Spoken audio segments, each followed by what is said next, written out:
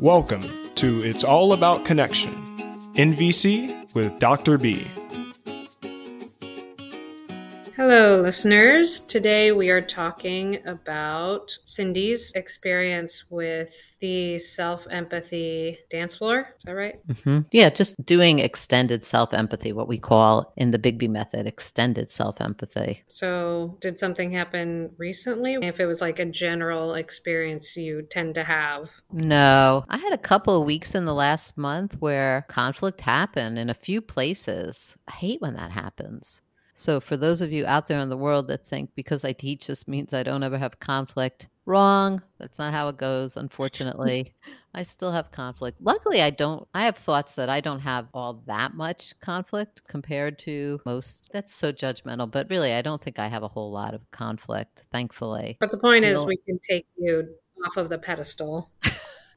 Exactly. Thank you.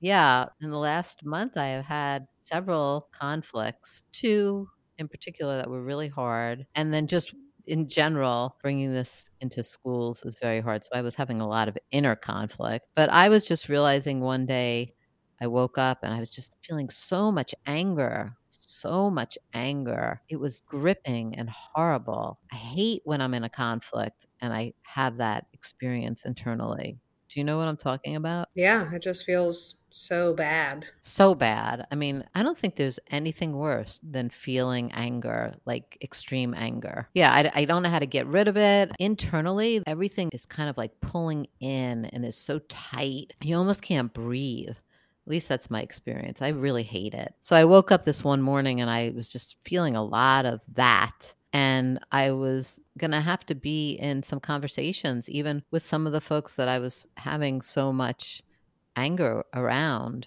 And I just was like, God, I just wish I could figure out how to shift this so that I can move into this space in a different way. And it just dawned on me like, oh, I should put down the NVC self-empathy dance floor that I teach and I give out to folks, that this would be a perfect opportunity to do it. I mean, sometimes I do that in my head, but it's rare that I have an actual copy of it that I can put down on the ground. And so for people that don't know what the heck I'm even talking about, what this looks like is I have these 8 by 10 whatever normal pieces of paper that are laminated, and on one it says jackal, on the other it says observation, on another one it says feelings, on another one it says surfing all of your needs, and then there's a separate one that says deepening with the one or two needs, and then there's one for mornings, like maybe I won't ever have this need met in this circumstance, celebrations, things that I'm celebrating around this circumstance, and then there are several green ones.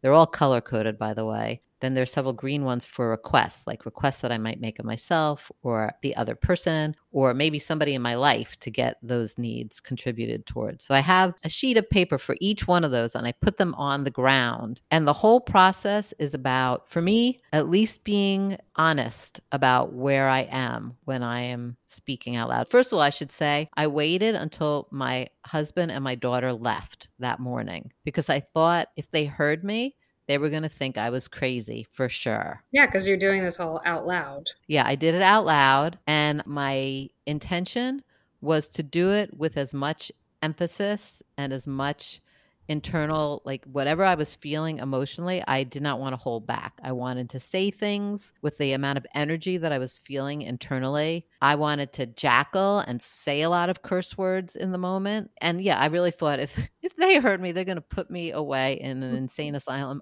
100% sure about that. So I did that. I put it down. I see you're laughing. Why are you laughing, Heather? Just imagining you walking around on these squares on the floor, yelling, and then probably being quiet and empathetic, but then going back to yelling. There was a lot of hand gestures too. Like not only the like fuck you hand gesture, but when I did that, just for the record, I was stepping on the jackal. I knew I was in the jackally place. And that's the whole point. Like you can say and do whatever you want, but just be honest. And it's not going to be clean and linear all the time. Oh, no, not at all. And you're right. It was a lot of like saying things out loud, really with a lot of anger. And then maybe like just getting really quiet and noticing what the need was and getting like really deeply connected to it. And then going back to Jackal, there was a lot of staying on Jackal, like a lot. And when I was in Jackal, again, often I was with what I would call a very loud tone of voice. I was using my hands, like not just with FU, but like literally as I was like thrusting my hand down. I wish you could see me, folks, but it's hard. Can you explain what I'm doing right now, Heather, so people can? It just looks like you're slamming your hand down. Yeah, like with a lot of emphasis because I was so angry in that moment. Like it was like that. I don't know if anybody can kind of imagine, but that's what I was doing. And it really was all in service to this connection. That's the difference here. I was doing this because I wanted to be able to get rid of this anger and have more spaciousness and more ability to show up and be able to hear. So I looked maybe crazy to the outside world, maybe even a little bit to myself. It might have looked like I was angry, and I was, but it was really more in service to connection and emotional safety and kindness and compassion. Because I wasn't doing it to the person directly. And I was just going through my own process to shift the energy around it. Yeah, it sounds like you expressed a lot. I did. I expressed a whole lot. Was it helpful? It was, in my opinion, miraculously helpful. I mean, have you ever had a situation where you're so upset and you just cry and cry and cry about it, and then afterwards you're just kind of spent, like it's done? Kind of just feel tired. You feel exhausted. You feel exhausted, but the energy that was being contained inside of you is no longer there. Yeah, it moves out. It was exactly like that for me. Like I just had an experience of like, hallelujah, it really did shift. I wasn't holding it anymore. In fact, I had to go and be in some meetings for the rest of the day. And one of those meetings had the person in it that I was feeling that angry towards. And I didn't have that in me at all. I was so able to show up, not with that going on for me internally. And I just thought that it was victorious to be able to have that much control over my own self and my own way of showing up.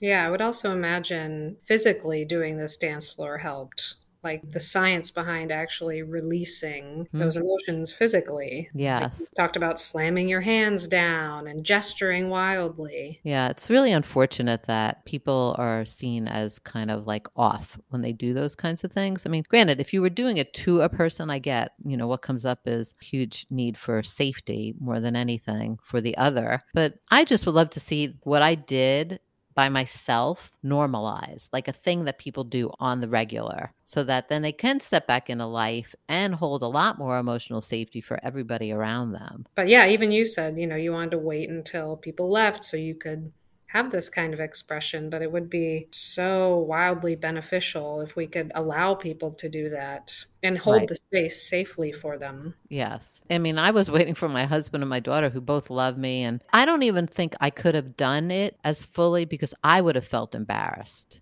And it kind of made me think too about when I was working at Community Connections and I would meet with kids individually and we would share empathy, give and receive, and maybe they were going through something. And I would often invite them to do self-empathy in the way that I just shared. But often they wouldn't want to go to that extreme because it's embarrassing, I think, to show anybody that much of your own emotion and vulnerability. Like it's hard to be that honest about how angry you might be or how much vitriol you have towards a person in a moment. So not acceptable. To actually react. Right. And so the idea of reacting so that you can just get it out so that you don't have to react is a whole new concept. And it was a really good reminder to me of how powerful that process is. And I feel very grateful to have revisited it. And you found that it brought you into greater connection? 100%. Like I was able to move beyond and then have a whole lot more space to really lean into what was going on for the other. It was amazing. I kept my self-empathy dance floor laminated sheets over there in my office. I've kept them out because I'm like, I just want to remember to pull these out on the regular when I'm having a moment like that because it was super supportive. Yeah. And just for people to realize, if you're tracking the way that we teach NVC under the Big B method, we say there are basically 3 places to step on the dance floor. One is giving empathy to other. One is expressing what's going on for you. And then the third is, I'm going to test you here, Heather. What's the third area of the dance floor? Jackal. You go to Jackal or wait. The wait part of the dance floor, right, which stands for why am I talking or what am I thinking? And that's what I was in. I was in wait. I was away from the person doing a very specific process in service to being able to go back into the conversation. So just so people are marking like, where does this all fit? That's where I was in my process. So Jackal goes into expressing. No. So those are two different spots, Jackal, and you said there was a third, but Jackal and wait. Well, Jackal is in wait. Jackal with awareness. That's the difference. Jackal with awareness is under the wait portion of it.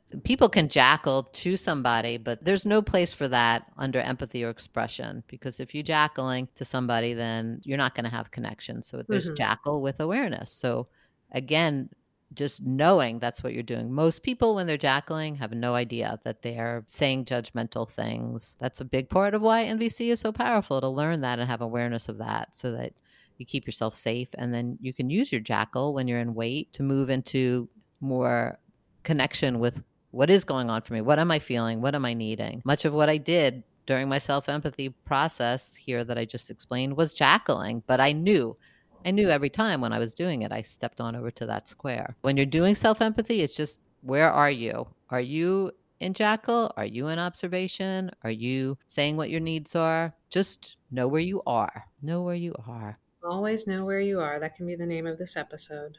Oh, that's a good one. I like it. I'll remember that. All right. So if you would like to get in touch with us, you can call our Empathy Warm Line number, which is 850-706-0488. Wow. Good job, Heather. Amazing.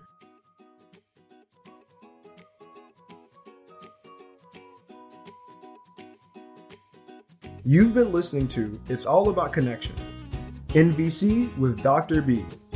For more episodes and guest bios, please visit us at www.thebigbmethod.com. That's www.thebigbmethod.com. And remember, empathy first,